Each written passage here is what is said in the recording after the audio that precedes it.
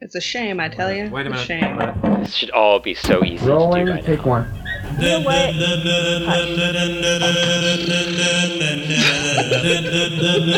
it going to be all right?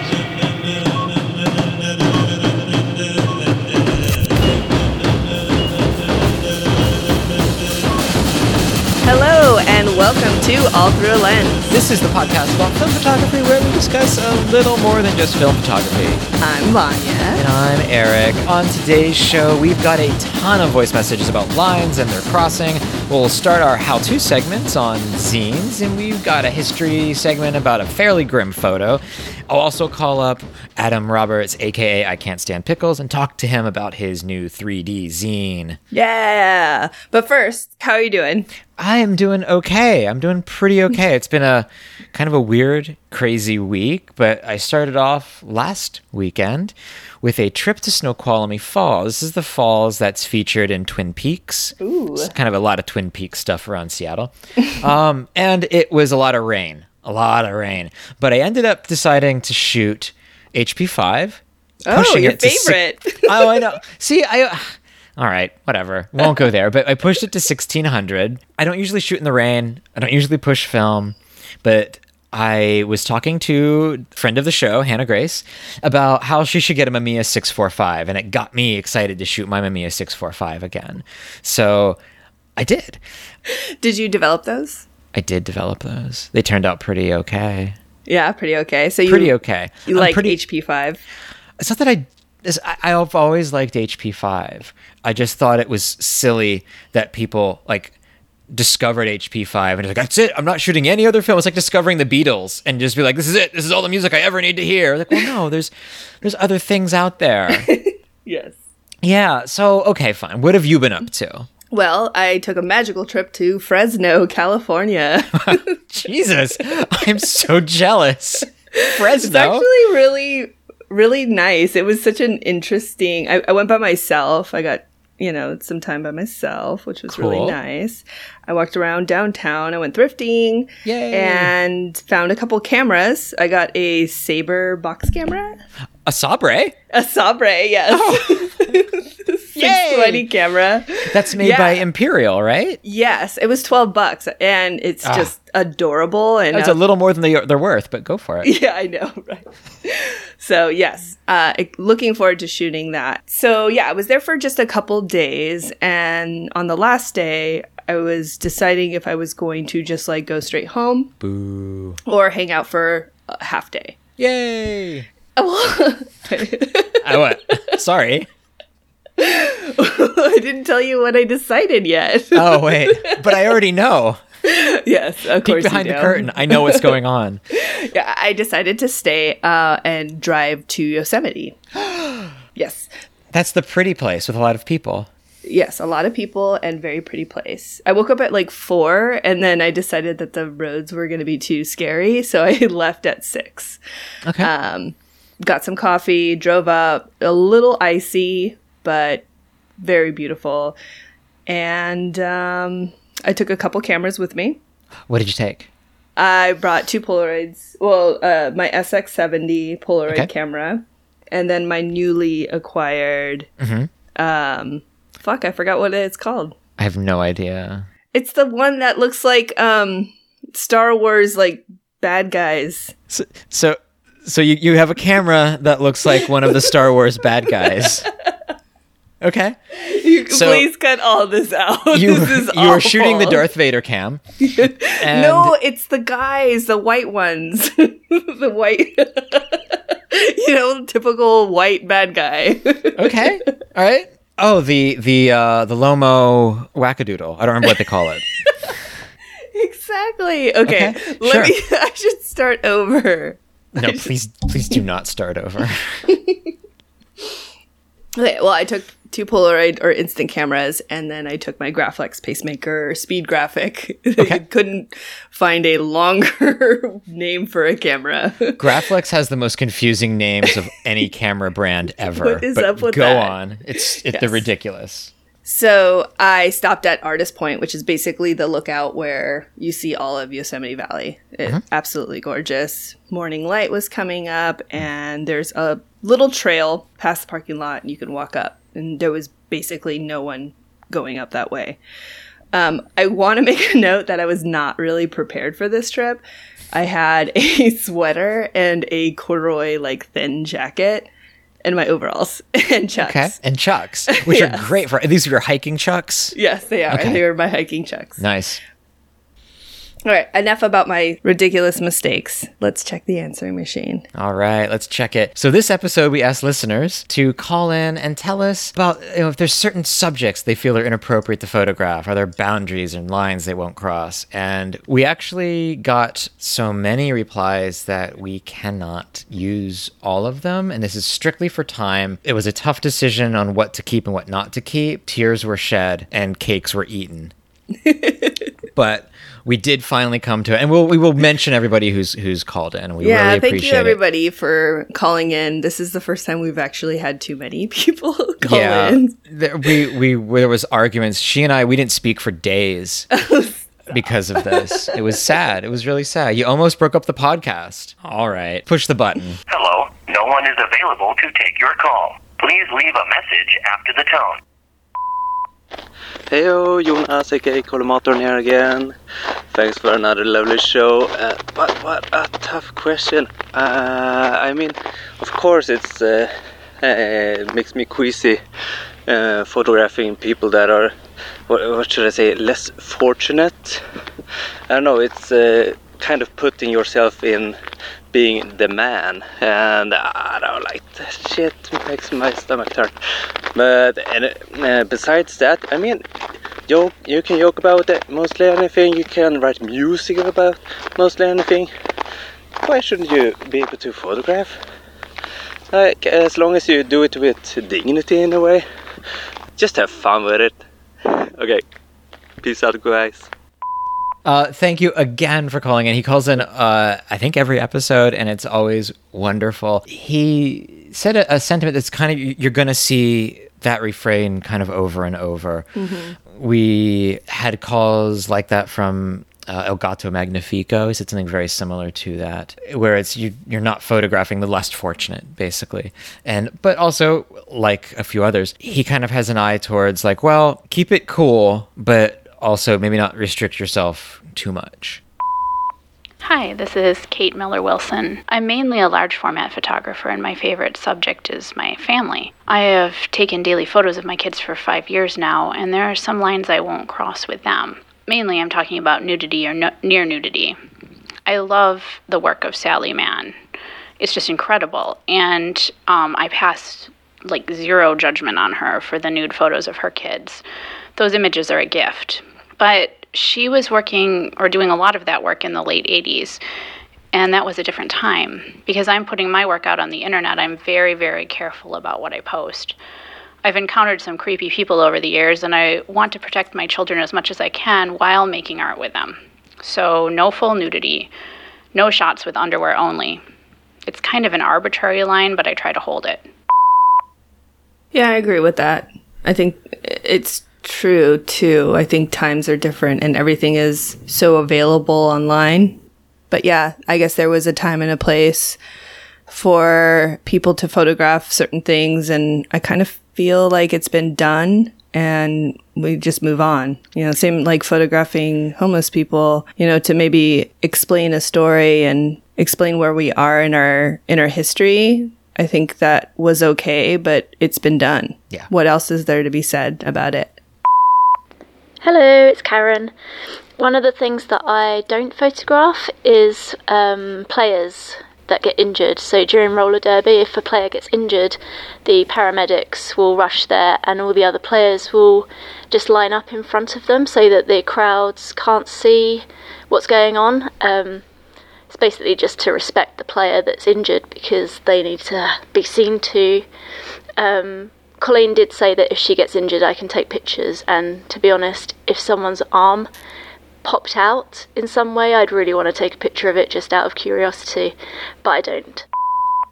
Now, in the notes here, you have written Vanya Shark Dream. What are we talking about here? I have this dream where I get like bit by a shark or something and they like drag me out on the sand. Of course, this is the pier. So there's like people like standing up there like videoing and like taking pictures of me like half eaten. And I'm just like, fuck you. Like so mad because I'm like, I'm dying. I'm bleeding to death and you guys are taking pictures of me, you assholes. Have you ever seen someone's arm popped out of socket? I have not. It's not fun. I've seen some pretty gnarly injuries in roller derby, but it is a definite thing where, like, if you're videoing it or you're photographing it, you do pan away or you don't show the injured player. Yeah, I like that. Though some teams do want the photographers. I've talked to some photographers that the teams have requested to shoot the injuries. And I like that too. I mean, I understand, but it's a personal choice. You know, if you want someone to do that, then they should do that. And if you don't, you don't. It's the line that, as a photographer, I don't think that's your line to draw. Mm-hmm. I think it's the person being injured's line to draw. Now, we've gotten a lot of comments, a lot of calls in about that kind of thing, the injured player, the traffic accident. Like there was a listener goes by at the 35mm Stig, called in and said a very similar thing to Karen. And yeah, I think that's true with traffic accidents as well. I don't know if there is a time and a place for that. Just in relation to things that you won't photograph or wouldn't photograph, I just recently, a week ago, visited Auschwitz in Poland. And I didn't feel that I was able to photograph anything there, either on film or camera phone or anything else, really. So not really sure why, but I think it's out of respect and kind of wanting to kind of experience it in a way that wasn't about taking photographs, but also wondering what I would have done with the photographs afterwards, but definitely something out of respect, really. So I went to Manzanar a couple years ago. No, that's was a Japanese internment camp? Yes, in California on the Eastern Sierra side. It's a beautiful area, but not obviously the greatest part of our history. I took my daughter, and it's really sad. I didn't really feel like taking any pictures at all. This was Kernow_film photography, and I really do agree with what he was saying. I can't imagine a reason that I would photograph. I don't know what I would do with those photos. But I have been to like the Sand Creek Massacre site, and I've shot a bit of it, and every time I would share a photo, post it or whatever, I always include the history with it to contextualize it. Because a lot of people don't know about the history of the Sand Creek Massacre. But I think a lot of people do know the history of Auschwitz. I think that's a little different. And I just don't know like what a photographer now can add to that. Are there things I won't photograph? Sure. Weddings, babies, senior pictures, homeless people, and corners of old cars. Well, that was Denise throwing some much-needed shade, I think. I love corners of old cars, though. They're so good. It's so hard not to shoot corners of old. Like, I can do without shooting babies or weddings. Yeah, that sounds like a nightmare. But like, God, corners of old cars is just something like I could shoot this old car from the corner, and it's so cliche. And as a public service announcement, I'm telling everybody to never ever do that again. That said, I will absolutely do that this weekend. Hey, Eric and Vanya, this is Will. I'm glad to finally be able to leave you guys a message. I wasn't able to talk for a couple weeks, so it's good to be back. To answer the question of anything I wouldn't shoot, the answer has to be homeless people or anyone who appears to kind of be experiencing distress in a public place. I would never want to be photographed in one of, maybe my worst moments. That means someone who's having a breakdown or in a fight. And again, homeless people, unless they ask me to take their photo. But I'm never going to try to exploit someone who doesn't have as much control over their circumstances as I do, because I just don't think that's ethical.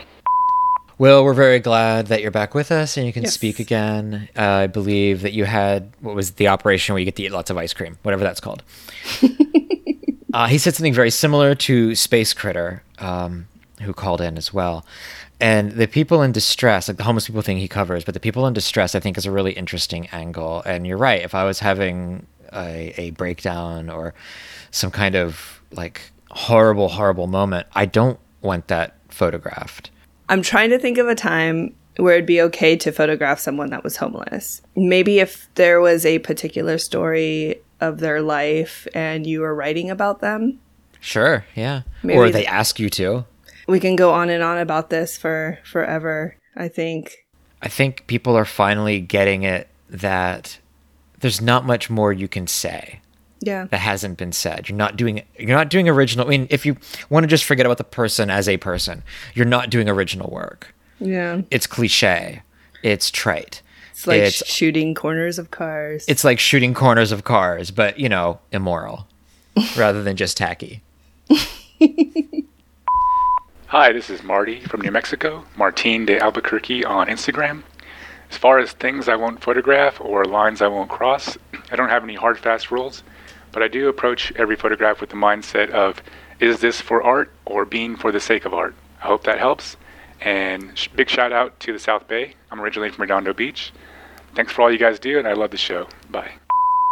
That's awesome. I'm glad you got out. It's probably more affordable out there than here. So what do you think of that? This is, asking yourself, is it art? Yeah, I love that. I think I need to do that before just taking at least the medium format in the 4x5 images, so I don't waste all my film. But yeah, is this art? Yeah. Why am I shooting this? I think it's always important to ask. Yeah. Like why am I even here? Yeah. Like, why am I shooting this? And if it's like, because I want to and it's fun, then that's fine too. Yeah, like when I was shooting Yosemite Valley, I was like, why am I shooting this? This has never been shot. No one's ever seen this angle ever before in their lives. I think it's fun. You're having a good time. And so if the answer to is this art is no, that doesn't mean don't photograph it. No. It just means know what you're photographing. There's a different reason for it. Yeah. Actually, Space Critter, who's called in a bunch of times, and we really thank him for calling in. He said much the same thing, adding like private moments as well to that. Not shoot people in distress or in private moments, and I like that sentiment too. Hi, Eric and Vanya. So, in regards to lines I won't cross as a photographer, I, in recent years, have become more conscious of how I'm photographing and why I'm photographing, and that specifically relates to people. So I've taken a bunch of portraits of Holocaust survivors, but I don't share those because I feel like it's crossing a line to share them other than the intended purpose, which was for a project for my thesis. So I think a lot about why I'm photographing, and it stops me a lot of the time. I have seen a bit of her project, the Holocaust survivors, yeah, and it's such an honor to be able to do that.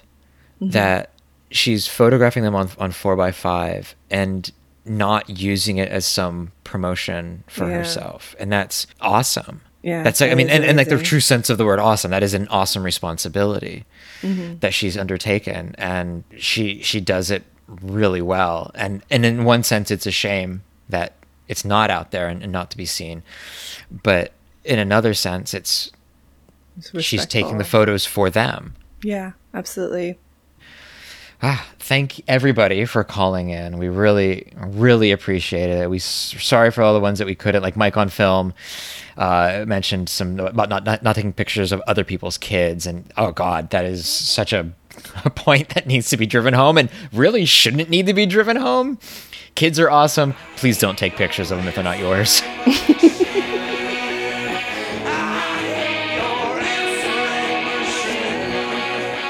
So, Vanya, I guess that we should probably answer this ourselves. Where do you stand? Where do you draw your lines?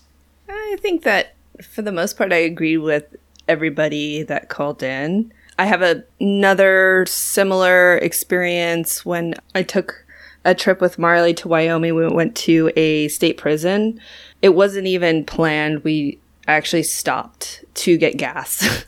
And I was like, what is this cool town? And I looked it up and looked on the map. I was like, what is there to do? Oh, look, there's a prison. Let's go tour it. And she's like, sure. So we went and didn't think anything of it. And once we got there and kind of experienced it, it was a little obviously different. You're like, okay, well, yeah, this is definitely a very old prison. And we got to the gallows and the gas chamber, and they talked a little bit about that. And then they asked if anybody wanted to get their picture taken in there or take pictures, they could. And Marley and I kind of looked at each other and we're like, nah, no thanks. I think there's just like a line right there. Like, I don't really need to photograph that. Yeah, I've been to some prisons like that, the tourist prisons, you know, that you can tour in. And a lot of them do kind of focus on their death chambers. Yeah. Whether it's for like those fakey ghost hunts that they do, or just, you know, having it there for the tourists. Like I went to the one in Moundsville, West Virginia, where the electric chair was called Ol' Sparky. And that just gets a big fuck you from me. Yeah. You know, these people who were executed, I'm sure, you know, obviously horrible people, or, you know, people of color, and it was West Virginia. So maybe at least allow yourself to give them a little bit of dignity by not calling the last place they were Ol' Sparky. And I do have a ton of roles for myself, as anybody who knows me is not at all surprised. I got a lot of roles for myself.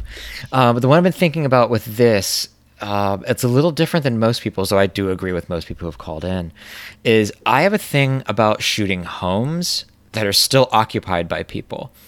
Like if you live in a place, I don't want to shoot it because that's your place, even though it's in public, and even though Google car thing has driven by it and photographed it, and I'm legally okay there to photograph it. I don't want to do that. If it's in a picture, fine. If it's the picture, I don't feel comfortable, especially if it's like a home occupied by people who maybe aren't doing the best that they would like to be. You know, I don't really want to capture that for them. And they're not my, and that really is just exploitation. That's poverty porn. And I know that's kind of a touchy subject for a lot of people, but it's just a line I'm not going to cross. Where if it's like a swanky ass home owned by like some rich guy, I have very little moral qualms about shooting it. Maybe it's like a hypocritical stance, but I mean, that's life. Sometimes we have to embrace our hypocrisies, and that's probably a lesson we could all learn.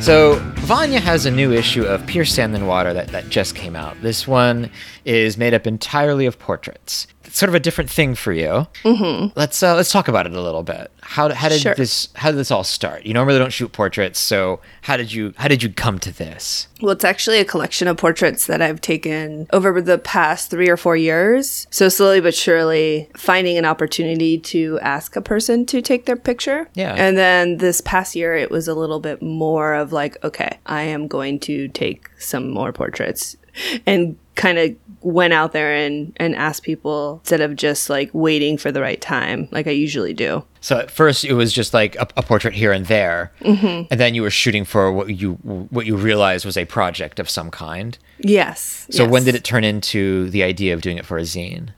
Well, I've decided that I want to restart the project and do it on 4x5. So that's when I decided that I would like to do something with the photos that I had taken. And so I decided to compile them into a zine. Nice. And I didn't even really add any description or words to it. It's basically just portraits. I did put in the camera and film when I could remember what they were.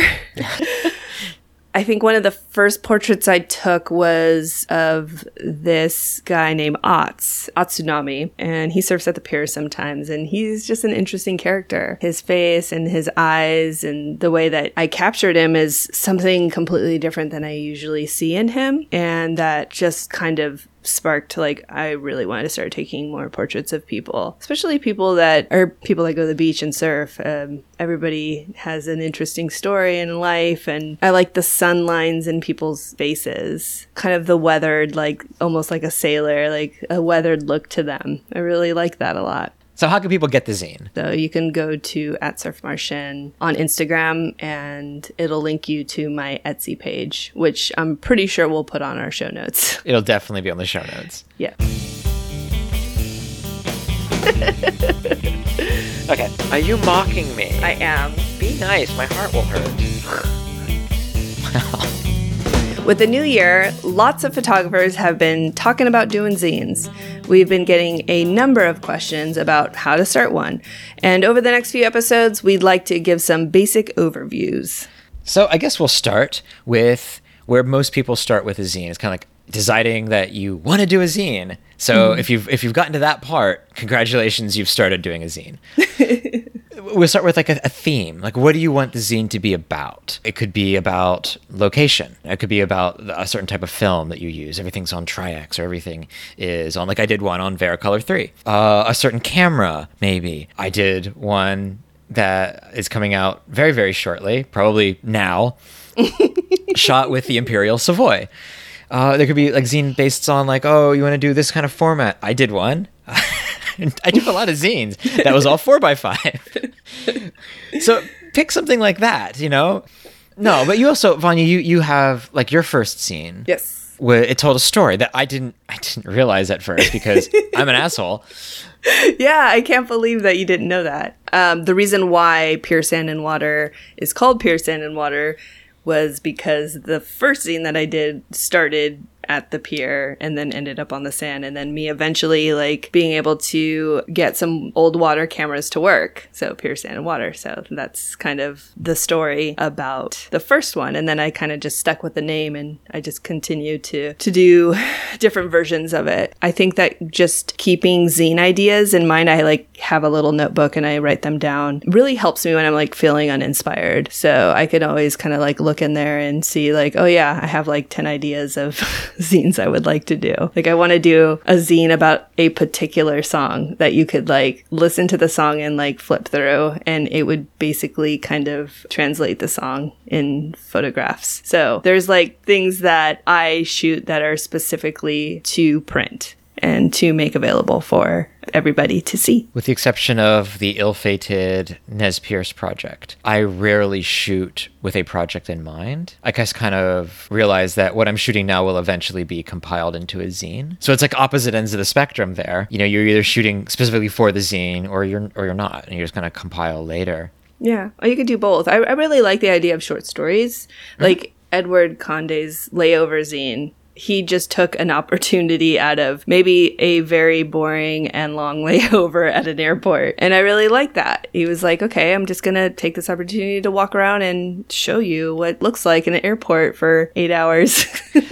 Yeah, and there was another zine, Tony Skokovic's zine, about the walk that he took along the river in Toronto. We reviewed a zine a couple episodes ago by Andrew. It was Fear and Self-Loathing in Las Vegas. He just spent like a couple of days in Las Vegas and shot things and put everything, it seemed to be in chronological order. It was a really interesting idea. And so I think that brings us to kind of like a big point where if you want to do a zine, you probably should get a bunch of zines. Mm-hmm. One, it supports zine makers. Yes. And that's always a good thing. Yeah, absolutely. You're helping people like be able to afford to get more film, get new cameras, fix old cameras. I mean, What do you use your zine money for? Me? Yeah, you. Candy. No, you're such a liar. It's chocolate. It's chocolate money. It's not chocolate money. It's all chocolate. It all goes to chocolate. I'm so sorry. But when you buy zines, you're not just supporting people. You are getting inspiration. Yeah, absolutely. You know, that's okay. Not that you're copying their work. No. But, you know, you're looking at other things, and this scene will inspire you for this, or another one will inspire you for that, or you'll see something, you're like, oh, God, I don't want to do that. There's good and bad zines out there, just like there's good and bad music and good and bad movies. So sample as much as you can and take the good and leave the bad that's good for you and bad for you. So once you've got all of your photos picked out, or a good selection of your photos picked out, maybe not all of them, because you will do a lot of editing, and always allow yourself to edit. But you've got a big collection of photos. You got to come up with a title at some point. And I love coming up with titles. I'm a big fan of coming up with titles. I have titles for shit that doesn't need titles. I love it. So come up with a title, something catchy, something not cliche, something to the point. You do need to decide and I've seen people asking this on Instagram, should photo books and should photo zines have words or not have words? And there's like a weird divide where people get like really cranky if there's words, or really cranky if there's not words. Eric has a lot of, Eric is probably on the word side, I'm assuming. I am wordier though. If you don't want words in your zine, don't put them in. I like knowing what kind of camera you shot with and what film you shot with. Yeah, me too. But if it's not there, I do get a little like, oh, you probably should have put that in. But if you don't want to, if that's not part of your project or part of your vision or whatever, then fucking don't. No, it doesn't really matter. I mean, you can always write it in the in the beginning in the description of the zine as well. Yeah. Or just, or just not at all. It doesn't matter. So that's kind of, we're bringing you up to the point before you're designing it. So you're kind of just getting everything together, kind of getting the material together. And the next episode, we'll talk about design a little bit and how we lay ours out, and maybe some of the tips and mistakes that we can share with you that maybe you won't make them as well. But right now we have someone we're about to call. He just put out an incredibly unique zine called Adventures in the Third Dimension. And it is a zine that comes with 3D glasses, which is freaking awesome. It's amazing. So his name is Adam Roberts. You may know him as I Can't Stand Pickles on Instagram, which is I don't understand that. Let's give Adam Roberts a call.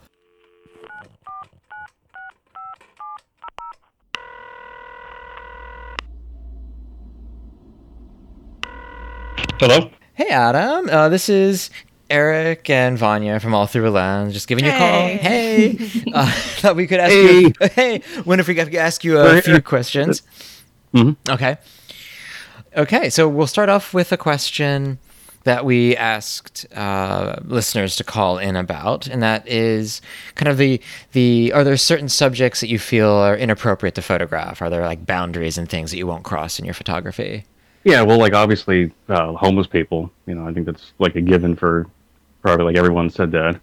Even though like some people still do it, but it's just kind of low to do. I don't know. Yeah.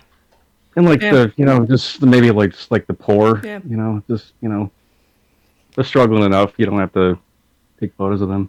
Yeah. I don't know. Yeah. Or like, street photography of children is kind of scuzzy. I think so. Yeah. We were just talking about that. Like, yeah, please don't take pictures of people's kids. Probably a good idea not to. So I have your zine in front of me. It's Adventures in the Third Dimension, and it's 3D, which is so amazing. Wanted to know what inspired you to do a 3D zine. I actually read about these cameras. They're called like stereoscopic cameras, 2 lenses on them. I read about them a while ago, and I wanted to get one for the longest time because I thought they were just the coolest thing. But then I'm like, well, what the hell am I going to do with it? Well, because originally, like, when they came out, you would shoot slide film, and you would have these like slide viewers and see them like a Viewmaster, Well, if I get that, I'm only going to have to show people in my living room. It's not really the best idea for sharing. And I was like, well, it'd be cool if I can have like a 3D thing. So I did some research and I found this program for the computer. It's free. I'm not paying for a program like that. It's called Stereo Photo Maker. Oh. You open it up, you like input your like your left image, like your right image, and like click it, and it'll automatically like give you like the red blue 3D photo up. Oh, cool! So like in the exact shades it needs to be in. Yeah. Oh, that's so cool. That's so awesome. Well, it's kind of hard doing because I don't know if you ever use one of these, but if you're like scanning them and putting them together is kind of a pain in the butt because it's not really like frame 1, 2. It's like frame 1 and like frame 4, and then like frame 2 and frame 5. So you really have to go, and especially because a lot of times I'll like bracket shots. I'm like, well, fuck, which one? I'm trying to figure out which one is the actual. Is it the left one? Is it that one? I don't know. So it's a little. Like, it gets annoying times, but I mean, it's kind of worth it once they're done. It kind of looks when they put on the glasses, like, oh, that looks so cool. And yeah, also with these kind of cameras, like you really have to be careful. Like when not careful, but like what you're shooting, like not everything really works for that. Oh, like if you're doing like like architectural photos of like a skyscraper, not really gonna look that good. You really need a lot of like depth in your frame. Like you got to have like a lot of foreground and background things, like just to really make it pop. Because if it's just like a skyscraper, or a building, it's just okay. I don't really. It's not gonna really work. Yeah, I do notice that there are some images that work just really, really, really well in it. And some are good too, but there are just some that have more depth and like the sound waves picture. Yeah, I'm looking at that one right now, actually. That works. Oh, the little doggy, yeah. Old ladies, yeah. Yeah, it works so well. I think it's because of the big like stainless or whatever it is mug cup thing. Yeah. Oh, it just Like really right there. rings. It's wonderful. Oh, thank you. Yeah. Yeah, that one came out really good. It's one of my favorites in the whole book. Which photos do you think work the best for this type of? I mean, even just using the 3D program, what did you find worked the best Like which came out the best, or like which I liked the best? when you were photographing it? Is this like one roll of film, or was this several rolls of film? It was probably done over I think I did them all over 2 months, I think. Okay. So it was some different rolls, and I took, I mean, who knows how many photos I did. Well, I tried to put them together. Well, that one doesn't work. That one doesn't really come out that good. So some I really wanted to come out good, but it just, whatever reason, it didn't. Maybe I got the exposure wrong or the focus off on something. I think my favorite one is the Jesus car. That's my personal. Yeah, that one's cool. That was a lot of fun. I'm trying to make that one work for me right now. I took so many photos of this car when I saw it. I was at a flea market in the middle of nowhere, backwoods Florida, which get a little scary if you ever been in the backwoods Florida. But I saw this car, I'm like, what the fuck is this? It's got Jesus all over it, and Bible scriptures and little precious moment animal figurines glued on every inch of the car. I took another photo I posted a while ago. There was a Shrek donkey doll sticking out of in the passenger seat, staring out the window. And I was a little nervous taking the photo because it was in the parking lot, but the flea market was kind of an open air thing. I'm like, well, is this person going to watch me staring at and taking all these pictures around her car? Seems she didn't seem like the most rational people probably when I saw the car, so I just. I don't know. So I just grabbed as many photos as I could, and I just kind of ran out of there.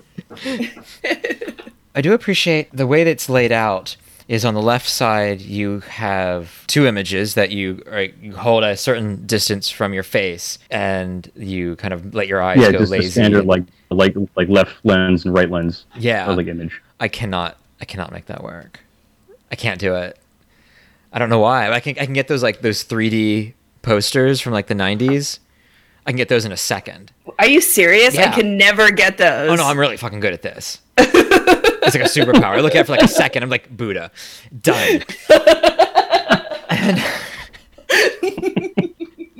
But these I cannot make happen.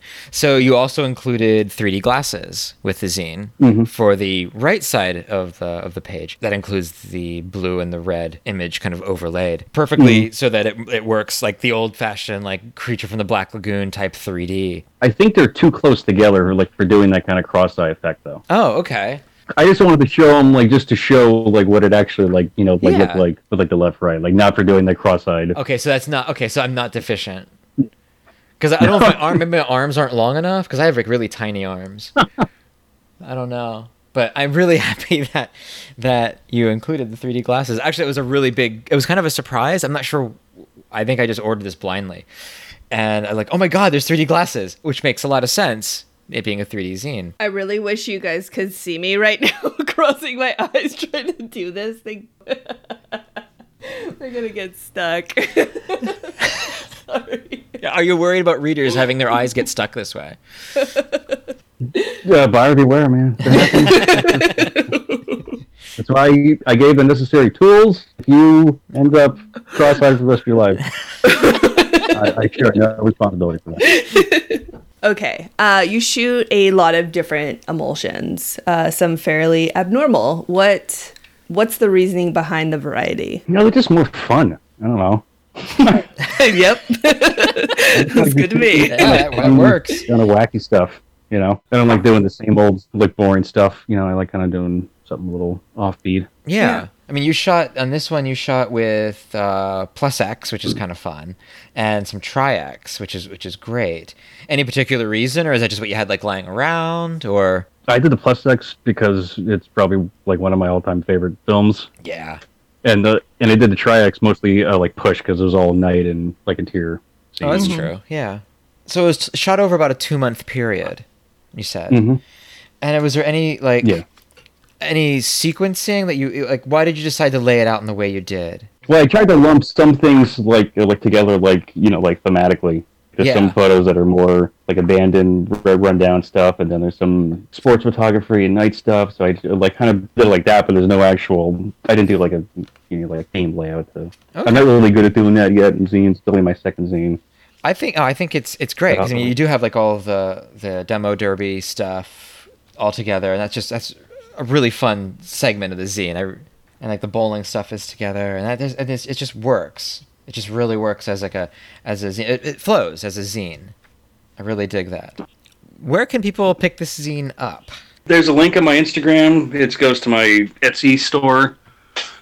It's I Can't Stand Pickles, so if you probably search both Instagram and Etsy, it's there. Okay. And I still have a million copies of my first zine because I only sold like 10 of them. So. Oh no! Cool.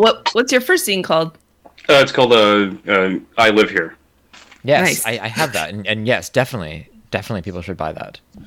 Just like get into more zine making lately, just kind of like focus more on doing that instead of just only put photos on Instagram because it's kind of getting tired of doing that. Mm-hmm. Yeah, it's really hard to like appreciate something when it's like a 2-inch little square. It is. And you just scroll and say, oh, look at that, that's cool, but it's like you just look at it for a second and like that's it. There's no real stopping and looking at it like you can in like a physical form in your hand. Yeah, like, I think that's my new thing is kind of just mainly focus on like scene making. I'm going to try to get several done this year. Oh, cool. Oh, cool. I have a question. The chemigram, can you explain that to me? The darkroom chemgram? Yeah, it's I mainly would do it when I have expired chemicals that kind of are going bad. So you take your light sensitive photo paper, and when you like put developer on it, it turns it it goes without anything. It'll go black just like a negative would, and it'll turn white in the fixer. Mm-hmm. But you would put just a bunch of shit on it to like kind of slow down the developing or fixing process. So you say you put something sticky on it like honey. So when you put that with honey on it in the developer, it's not going to just go black. It's going to slowly dissolve into that because of the other stuff that's there that's like resisting it. So you just put that back and forth, and it eats it away a little bit, so you get this like white and black kind of two-tone look on it. And try like, let me get hairspray, olive oil, and cookie dough, whatever, and just throw it on there and see what happens. Yeah, these are really beautiful. It's so fun because every time you do it, it's like it's impossible to like recreate something. So it's always something new every time I do it. Oh, these are on his Etsy page too. They're really amazing. You guys should definitely go check them out. That's I Can't Stand Pickles. Is that true? I really can't. I'm sorry. It's just the smell. This makes me sick. Well, now they can stop asking. Stop asking him. It's a rude question. No pickles in my house. Clearly doesn't like pickles. Oh, but not even in the house. And she's like, no, not in my house. Fair enough. Okay, so for our last question will actually be the question we are asking listeners next episode. And that is, I guess next episode we're kind of doing a box camera appreciation episode. We're still working on this idea. I guess so. We're like 90% sure we're doing this. I guess we'll find out next episode. Stay tuned. Stay tuned because we don't know what we're doing. You shot box cameras? Mm-hmm. Can you recommend? I guess what the question is: can you recommend a good and cheap box camera? Like if someone says, "I want to get a box camera," your response would be? Oh, probably the Kodak Hawkeye Flash Brownie. Okay. Yeah. It's just those cameras are so simple because it's one button, but that one it's just probably the coolest looking camera of all time. It's pretty adorable. I think so, yeah. And it's like you can get it for like it's got a little handle on it. It's like a little like lunchbox. And those things are like you can have for $5 and they take great pictures. Yeah. Yes. Yeah. I think we'll probably have a lot of Hawkeye answers. And nobody answer Hawkeye. That's Adam's answer. That's taken. Get your own damn camera. Find your own box. All right. Sorry.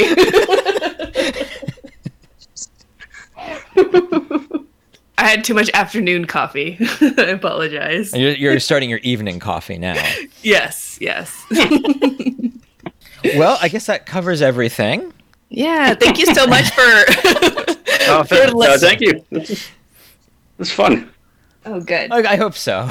So yeah, everybody order the damn zine. What are you doing?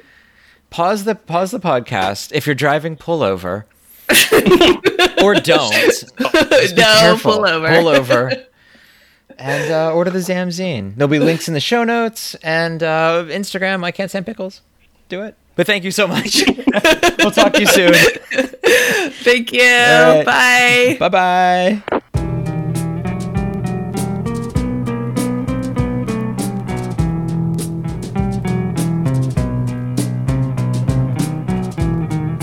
In January of 1928, the New York Daily News ran a photograph on their front page that changed journalism forever. This was the era of pushing the limits of what was and wasn't acceptable in journalism. It was also the era of pushing the limits of photography. Most photojournalists used large 4x5 press cameras. The smaller cameras, such as the 35mm Leicas, were just now coming onto the scene. These were great for tabloid photographers trying to take sneaky photos of celebrities. And as we'll see, they were also useful for bringing photography into places where it was banned. The mid-1920s murder of Albert Schneider by his wife Ruth had caught the nation's attention. Albert was no easy man to be married to. For starters, he insisted upon keeping a photograph of his former fiancée on their wall. He even named his boat after her. She was, he said, the finest woman he had ever met. Fed up with his behavior, Albert's wife Ruth convinced her side-piece boyfriend, Henry Judd Gray, to help her murder her husband. They tried several times and ultimately succeeded. They weren't exactly master criminals, and they were caught 4 days later. The odd details surrounding the story caused it to run in every newspaper. And when they were both finally convicted and sentenced to death, a string of appeals and attempts at stays of execution were exhausted.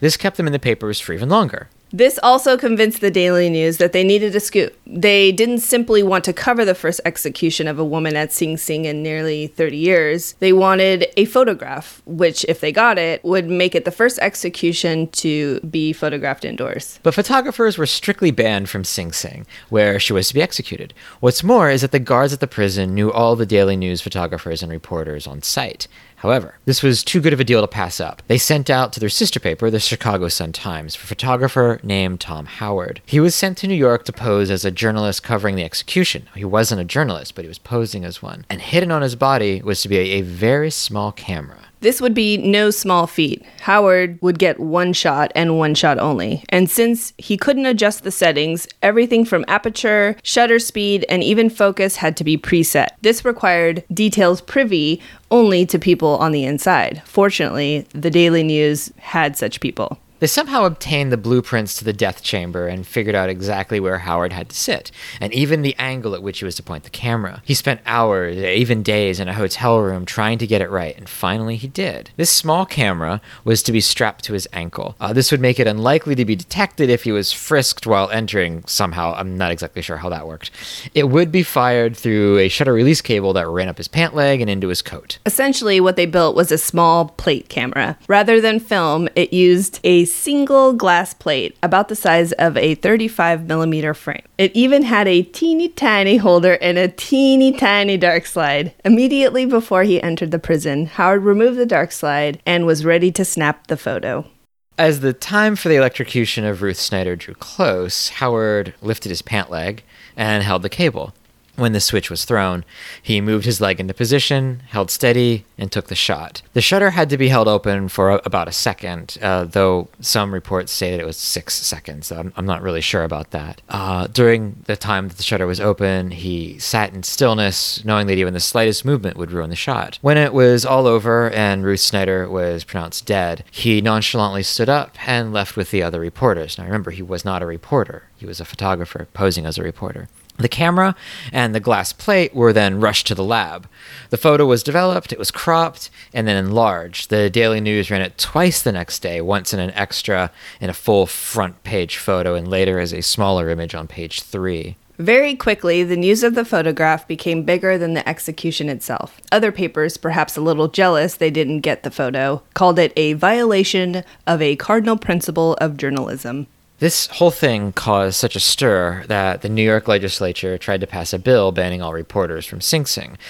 This was withdrawn very quickly, likely due to a First Amendment issue. A little over a month after the photo was taken, Sing Sing began to take steps to change the lighting in the death chamber to make it impossible, in their words, for any photographer from surreptitiously photographing an electric chair victim. Apparently, glaring lights were to be shown towards the reporters when an execution took place, in the hopes of ruining any attempts to expose a shot. New York State attempted to bring a lawsuit against Howard and the Daily News, but that never got off the ground. A few years later, Warner Brothers produced the film Picture Snatcher, starring James Cagney as a fictional version of Howard. In later years, Howard tried to distance himself from the photo. The lowest thing I ever did was impersonate a reporter, he told the press in 1961. He claimed to never like the assignment and was openly bitter about the movie Picture Snatcher. Jack Warner, head of Warner Brothers, was apparently, this is according to Howard, he was nervous that Howard would sue, but nothing came of that either for some weird reasons that Howard gives concerning bosses. And it was a weird situation. I don't believe that he was all that weird about the assignment. I think it was an assignment. He was given a $100 bonus check. He cashed the check. Didn't really complain about it till decades later. I'm sure the stress of it was a pain in the ass for him, but other than that, he got a pretty memorable picture. This whole thing was depicted in part in the movie Picture Snatcher, which was a 1933 James Cagney movie that was kind of a gangster film and kind of not a gangster film. We both watched it this week. I've seen it a bunch of times. It's not my favorite Cagney, but I really enjoy it just because of the photography in it. Vanya, you watched Picture Snatcher for the first time ever. Yes, I did. What did you think of this thing? Well, again, I wasn't sure in the beginning if I would like it, just because it is kind of got like that, like kind of gangster type. But I had watched a different James Cagney movie earlier this week. This was in Fresno, actually, wasn't it? Yes. When I was in Fresno, I watched Strawberry Blonde. Yes, with Olivia de Havilland. Yes, and it was so funny, and I just decided that I was really interested in watching all of his movies, so that kind of made it a little easier to watch Picture Snatcher. He's not as funny as he was in Strawberry Blonde, but no, he's on his game in Strawberry Blonde. This one, he's funny enough. Yeah, he's funny enough. I see what they did as far as making it more appropriate for him to shoot the image by making him an ex-con. Obviously, Howard wasn't an ex-con. No, and that may have been what Howard had a bit of an issue with. Maybe. Because it does kind of imply that you have to be a felon to even want to shoot a picture like this. The thing was, with Cagney in 33, he had done a string of gangster movies at that time, and with the Hayes Act being enacted and being enforced, it kind of forced the studio to step back a little bit. And at this point, Cagney was also maybe a little tired of playing gangsters. So they put him in a role where he was a gangster. At the beginning of the movie, he quits he gets out of jail, and he says he's going legitimate. I don't know how you guys are going to take it. Well, whatever I say stands. I'm quitting. What do you mean? You heard me quitting. I'm going legitimate. And so, for some reason, the skills of a gangster are immediately and equally transferable to photojournalist. Which is, I'm not really sure the statement they were making, but they do make some subtle references to the camera being a gun. And a lot of this movie could have been written and shot where instead of a camera, he was using a gun. Obviously not the execution scene. But there's other scenes in the movie where he does get pictures where he could easily have just had a gun in his hand. Pop, explain it to you? Mm-hmm. Works just like a gun, trigger and all. I think it's a really interesting, I hate the word juxtaposition here, but I think it's a really interesting juxtaposition between comparing this movie to a lot of his other gangster movies. I really like how he throws the camera. It's like a Leica too. He just throws it around. He does. He treats a Leica like I would like to treat a Leica. So, you would recommend this movie? I would. Yeah, I think it's available, on Amazon streaming to rent? Yes, you can. Yeah, and it's available on DVD. Mm-hmm. And it's definitely a movie, I think, it's not an amazing Cagney movie. It's not the best 1930s gangster film. That would probably be Public Enemy. But I do think that if you're interested at all in early photography, check that out. I think it's a good movie for this. And, it's one of our string of movies that we'll be talking about that involve photography in some sort of way. We forgot to mention that this movie came out basically 5 or 6 years after this had happened in real life. It did. Yeah, this was news. This wasn't so much ancient history, and it was very obvious what they were referencing. Yes. It's not really seen as a classic now. You can find it here and there. Mhm. It's kind of a forgotten movie, but I think one worth tracking down.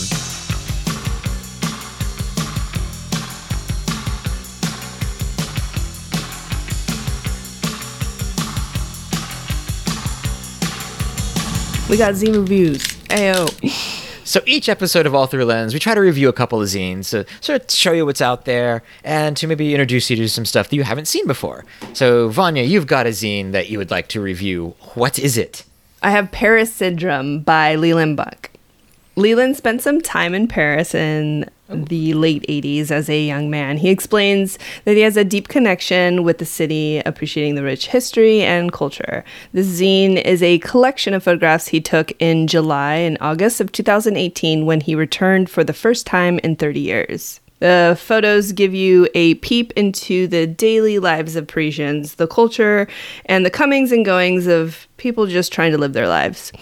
You also see those iconic places, but kind of more in a realistic point of view. Some images are closely cropped and give you the feeling of a busy city. So he talks a little bit about the title, which is Paris Syndrome, and it's basically like the romanticized version of Paris and what people picture Paris to be. And then when they get there and realize that it's a city like any other, obviously there are all those beautiful things, but I think that the cultural shock sometimes is a little bit overwhelming for some people. Leland, this is a absolutely great zine. Thank you so much for sending it to me. I definitely recommend it. You can get this via our link through the show notes. So, what do you got for us, Eric? Well, I have a zine called 365 number 7 Analog by Trench Photos.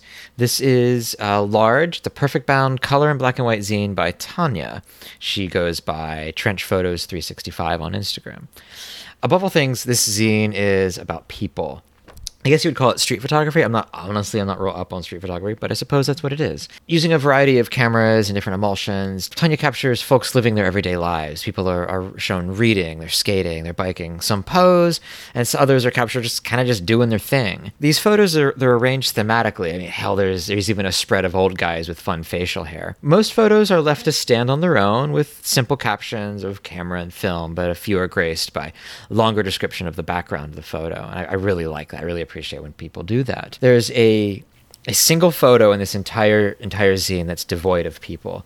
It's a shot of a broken down drive-in diner, and it really, that's a very me photo. It very much caught my attention, and I think it stands out even more that this is a place where people used to be, and there's no people there now. And though even it looks like it's abandoned for years, but I guess it was closed maybe a week before she shot it, which is kind of an interesting idea. Huh. So this was taken, I believe, in Oklahoma. These photos. It makes me want to go to Oklahoma. It shows me part of it, and just makes me want to be a part of it. I kind of dig this zine quite a lot. It's big, like zines should really be, like ours is kind of tiny. But this one's very big. I enjoy it. I think you guys would enjoy it too. It's available from her. I guess we're going to have the link on our show notes, obviously. And if you want to follow her on Instagram, it is, again, Trench Photos 365. Definitely worth doing it. Definitely check it out.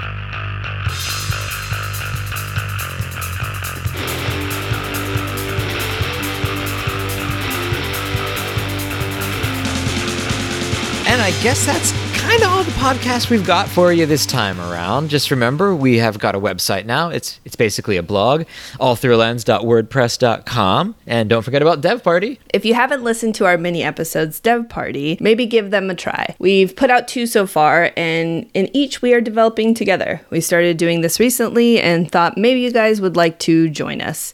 In the latest episode, we talk about the various stop baths and also a bit about film development failure. Yeah, I did. And if you've you've never developed with other people, you know what? Maybe give that a try. We are really enjoying developing together. It's something that I didn't think I would enjoy at all. No offense, Vanya, but I just didn't think I'd care. But it turns out I really like it. We found that it's really helped us become more careful and thoughtful developers. Maybe. Maybe. You'll see. You'll see. One last thing before we totally get out. I just got a camera that I'm kind of excited about, and I'm planning on doing a full review of it next episode. It is a Polaroid automatic land camera 250, but this has a newly designed and newly 3D printed 120 back. So you can shoot 6x6 and 6x9 with it. I'm really excited. If you want to check them out, it's designed by Norman M. Dean. He is a photographer out of Oregon, so a Pacific Northwesterner, just like myself. Oh, and you can follow him on Instagram at AnalogNMD. Like I said, I haven't shot the camera yet, so I can't give it a review. It works, so I'm gonna get something. I am somewhat worried about light leaks, and I'm somewhat worried that I will advance the film in the wrong way. One would be a camera error, and the other one would be a user error. So we'll see if I can overcome myself and overcome the camera to make this work. I don't know how many of these are out there. I may have the first one, at least the first one that's not a prototype, and I'm really, really fucking excited about this. And you should be fucking excited about it too. So tune in. You should. Oh, you? Are you excited, Vanya? I am. I'm so excited. I love my land camera, and I would love to get it modified. Are you planning on, if this one turns out to be successful, are you planning on following me in this endeavor? Yeah, absolutely. Hey, like I said, I haven't shot it yet. We'll see how it works out. Maybe I'll turn back with a bad review. I just don't think so. I've got a really good feeling about this camera. I'm really excited to shoot it. So, all right, take us out, Vanya. If you'd like to contact us, we're allthroughalens.podcast on Instagram. By email, it's allthroughalens.podcast@gmail. And we're allthroughalens on Twitter. Sort of. Vanya is at surfmartian. And Eric is at conspiracy.of.carturd. Carturds. At Carturds. Both on Instagram. And speaking of Instagram, make sure to hashtag your stuff. Hashtag All Through a Lens Podcast to be featured. We also do a Spotify playlist for each episode, so check those out and see what we're listening to. Just search All Through a Lens. You can also find our episodes on Spotify as well as on Stitcher, Apple Podcasts, Google Play, and wherever the hell else you find your podcasts. Subscribe to us, share us around, and hey, leave us a review. It really, really helps. The music you're hearing now is from Last Regiment of Syncopated Drummers, which you can find at lastregiment.com. And thank you all so much for listening. See you in a couple of weeks. Vanya? Yes? You want to go out and shoot? Fuck yeah, I do. Let's go. We're dead here.